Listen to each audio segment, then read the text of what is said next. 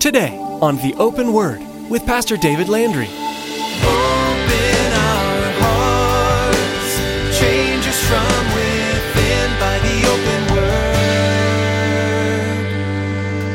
Give us ears to hear your truth and eyes to see the needs around us as we draw close to you. May we thirst for the water that your love brings us. Open our hearts, change us from within by the open word. Because of the greatness of who God is, not was back in 440 BC, but of who God is. God will not, and He does not accept half-hearted, irreverent, and insignificant worship. If there's one overriding, really clear, sobering direction that Malachi brings here, is that our God demands, He demands it, that we worship Him with a whole heart, or He will not receive our worship at all. Have you ever felt guilty about not giving someone you care about your whole undivided attention in the past? Or maybe they did something remarkable for you only for you to show them insincere or half-hearted gratitude. Chances are we are all guilty of this, and especially towards God. In today's message, Pastor David will teach you the core message in the book of Malachi. In his study, you'll learn the importance of worshiping God with all of your heart, mind, soul, and strength, with sincerity and reverence. Now here's Pastor David in the book of Malachi chapter 1, as he continues his message, having the last word. Open our hearts, change us from within by the open word.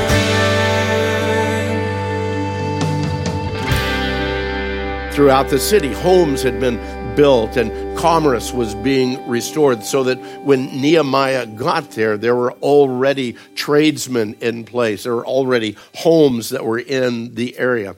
As life began to take shape within the city, the temple worship, because now the temple was done, the temple worship once again became that central focus of the Jewish life. And following the return from exile, the people of Israel never again practiced idol or pagan worship. God got that out of their system, okay? Prior to that, remember, that's one of the reasons why God took them. They began worshiping all these pagan idols, brought all kinds of perversions into the temple. Never again did they get back to that.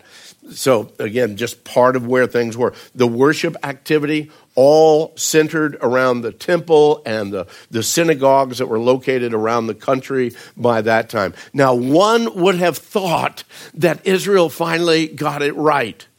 They had finally come to the point of that spiritual surrender. I had been disciplined very strongly by God.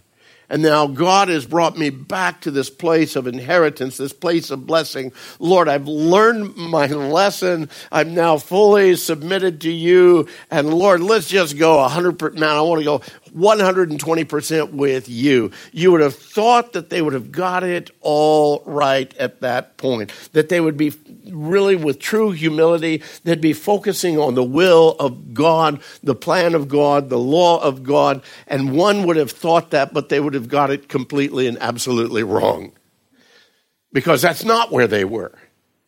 They came back in the midst of this physical restoration. There was still this spiritual deadness that was there.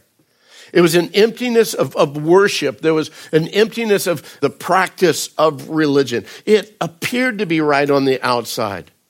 But to quote Jesus, in Jesus' time, it was still there. And Jesus says, you're nothing but a bunch of whitewashed tombs full of dead men's bones.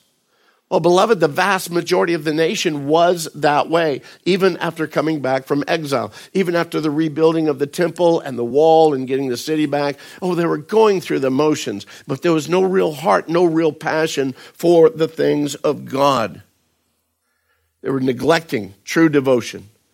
They had a hard and a cold heart. They were void of any kind of passion for God. And literally, they were filled with disobedience within their life.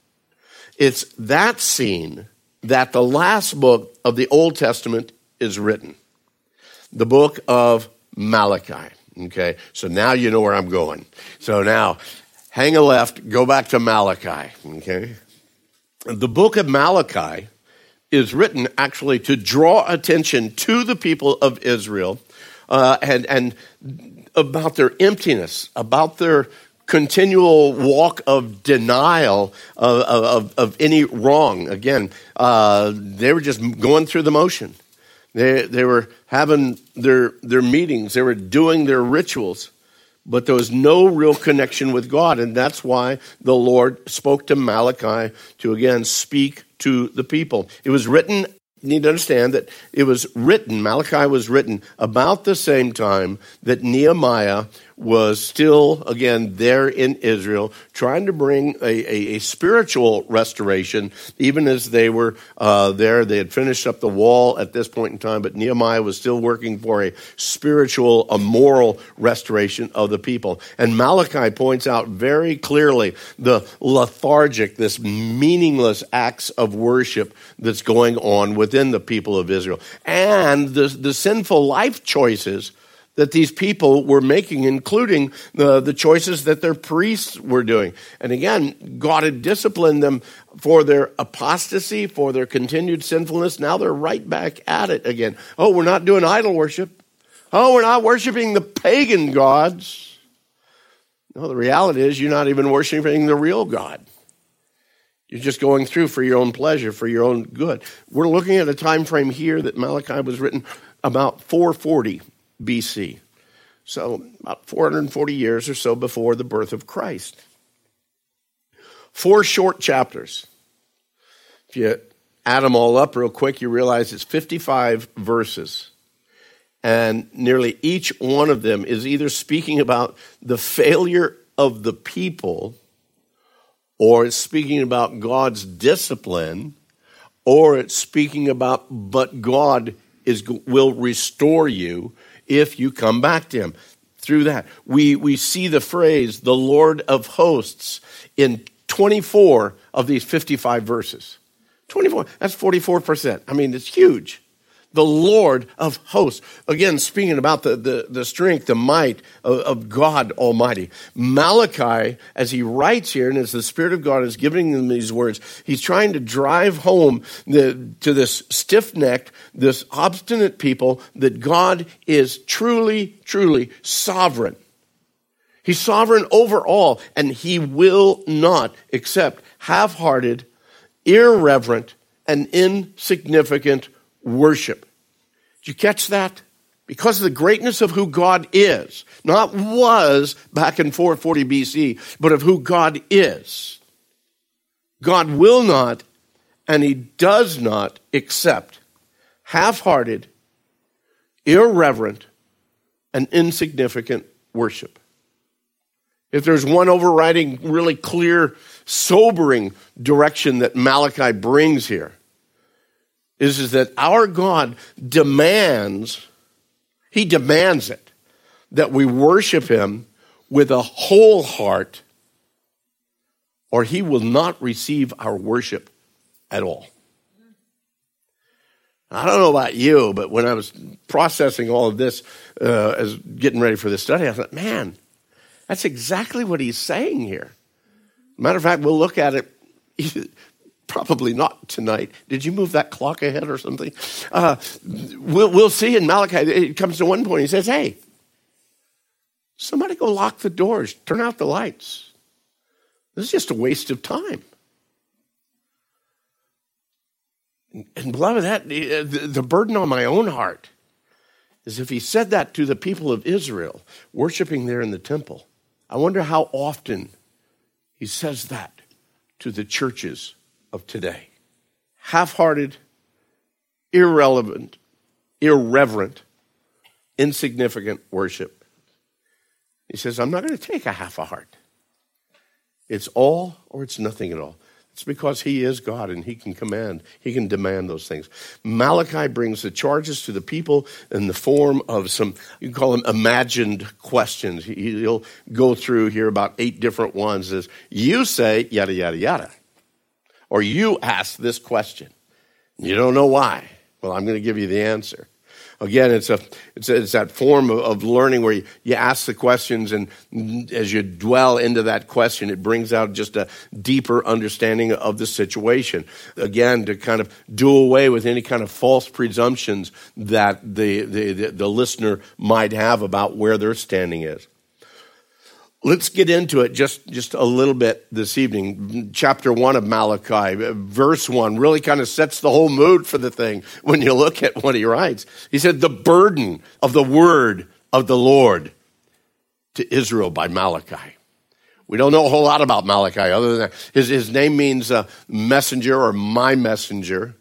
Some have presupposed or guessed about the fact that maybe Malachi wasn't a real guy, maybe or a real name of someone. This was just the messenger God might have used, an individual, an angel, whatever. I don't know why we have to stretch that far. Malachi, I think it's a guy by the name of Malachi that the Lord spoke through. We don't need to know his history. But we really need to understand what he's speaking, what God is speaking through him.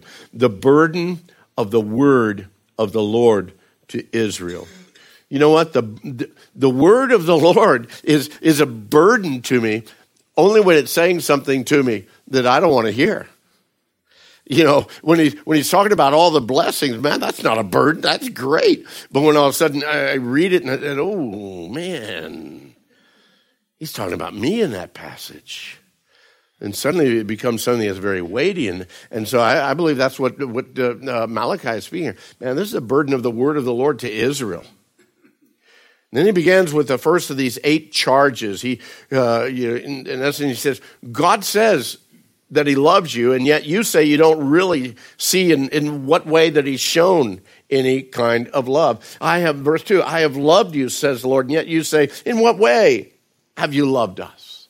Can you imagine today someone who's been a believer for any period of time, and you come up to him and says, hey, did you know that God loves you? I don't know. I don't know if he does or not. I don't really see his love. You know, I've had a tough day, and my boss yelled at me. The kids are horrible, and man, or the bank account's stretched. I don't know if he really loves me or not. What would you say to that one who is a believer that suddenly they've kind of got to that point in their life? One of the best things you can do, not only for an individual that you're talking to, but when you speak to that gal or that guy that's in the mirror that's saying those same things, you start repeating what God has done in the past. You know, but I've seen God. I've heard God. I've experienced his presence. It may be dry right now. It may be silent right now. It may be dark right now. But I've experienced God.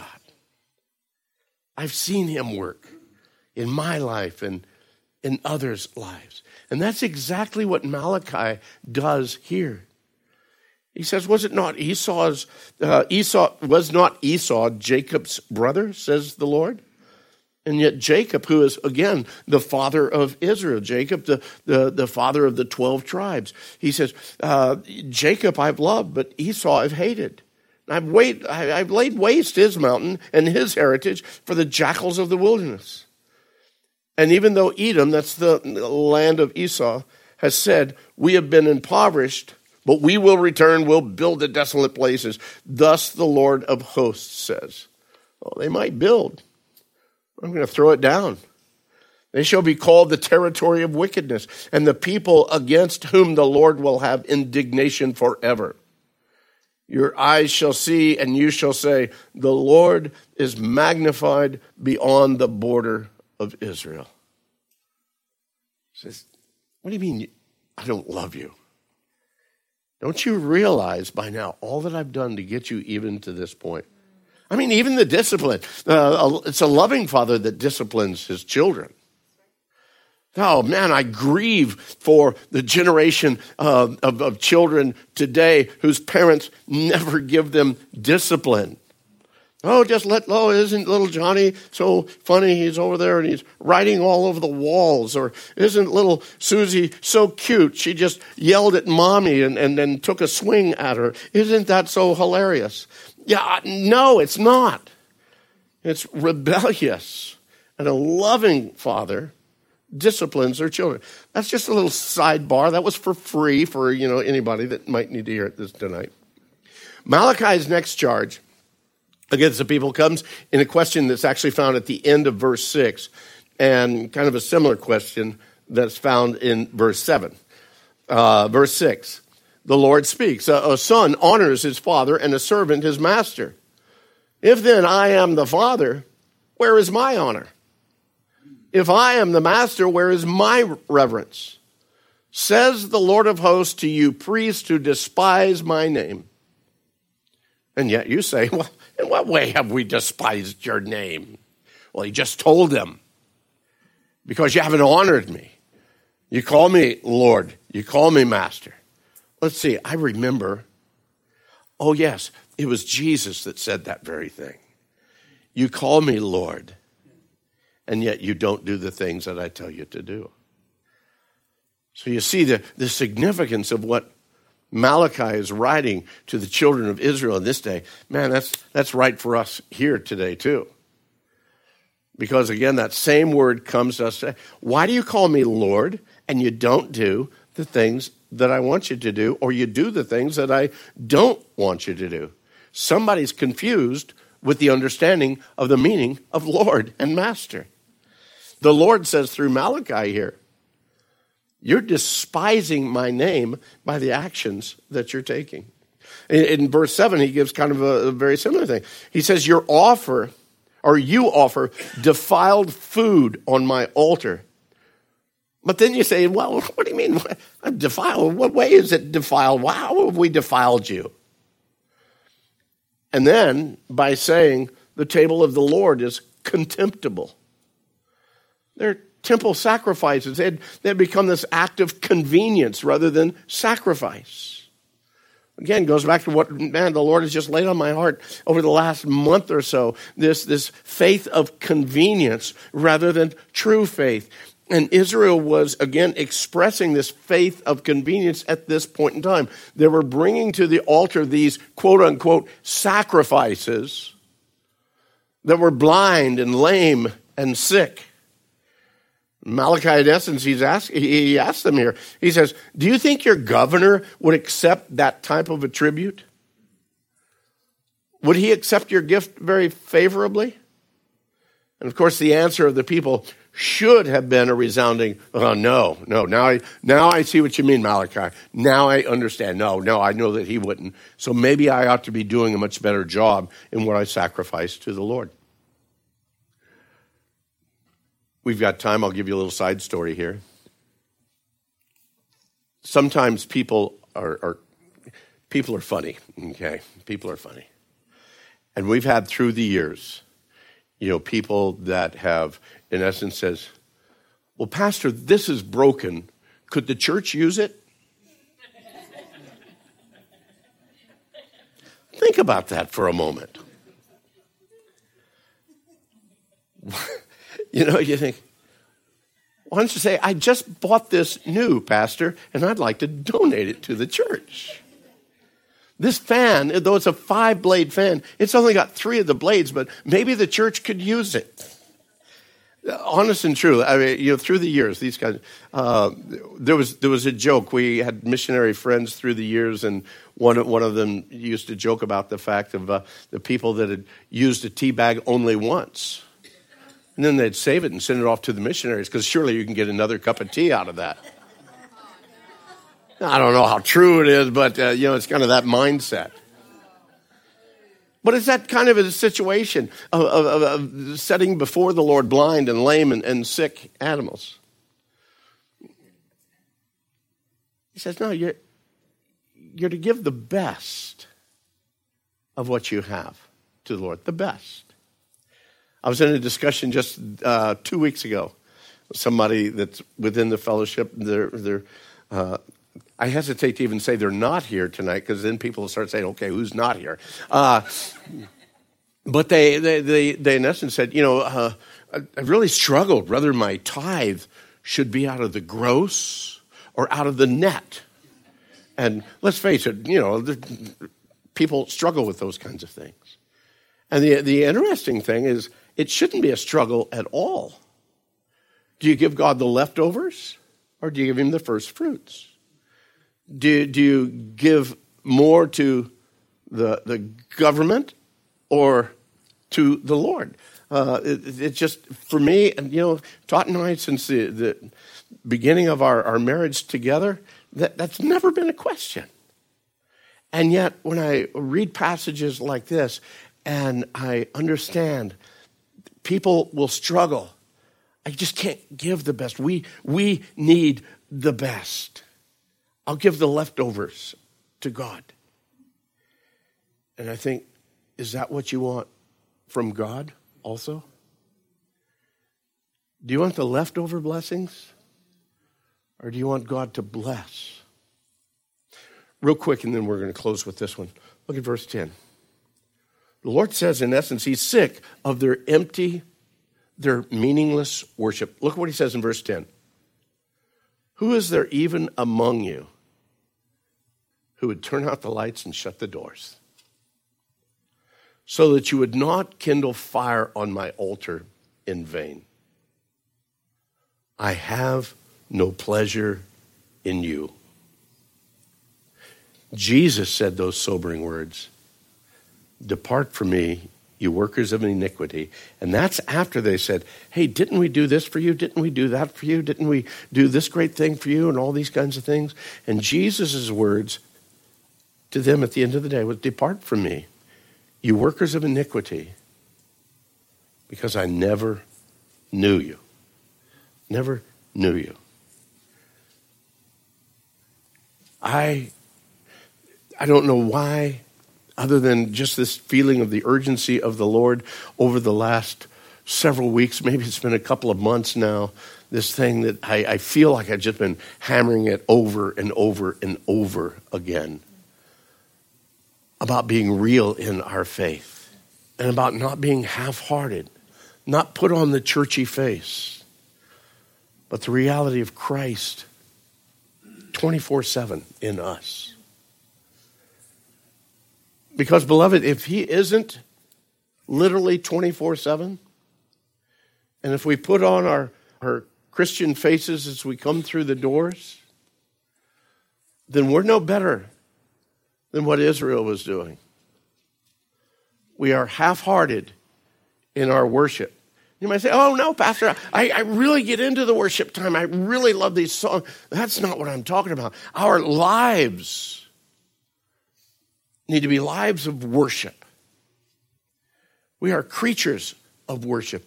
Everything that I do should be to the glory and to the honor of God. If I drive a truck or drive nails, if I'm sitting at a desk or babysitting children, whatever my hands find to do it as unto the Lord. It is your spiritual work that, again, you lift up to the Lord. Oh, the Puritans had it right when they said that the very nature of our work, there should not be a secular thing and a spiritual thing. Because for the believer, for you and I, it's all spiritual. It's all unto the Lord. Open our hearts, change us from within by the open word. Surprisingly and sadly, too many followers of Jesus are Bible illiterate. They know a few basic names or facts, but the abundance of truth and love inside this great text is getting lost. This is why Pastor David feels it's necessary to take some time to work through the Bible in this series, and we're so glad you've joined us here on the Open Word for it. Each time you tune in, Pastor David will be giving you an accurate and succinct dialogue of a book of Scripture, pointing out the key passages and truths that everyone needs to be aware of. If you missed any part of today's message or any part of this series, we encourage you to visit our website. You'll be able to listen again at theopenword.com. Don't forget to subscribe to our podcast, and please feel free to share these teachings with your friends and family. Everyone can benefit from this Through the Bible series. Are you in the Casa Grande area? If so, Pastor David has an invitation to extend to you. Every message you hear on the Open Word is one that I shared here at Calvary Chapel of Casa Grande, a great church where I enjoy my role as senior pastor. I'd love to see your face next time I get up to teach, and I'd really enjoy meeting you afterward. Please consider coming on out and joining us this weekend. You'll be able to find all the information you need at theopenword.com.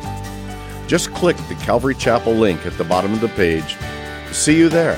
Thanks, Pastor David. That's all for today. But join us next time to continue through the Bible here on The Open Word.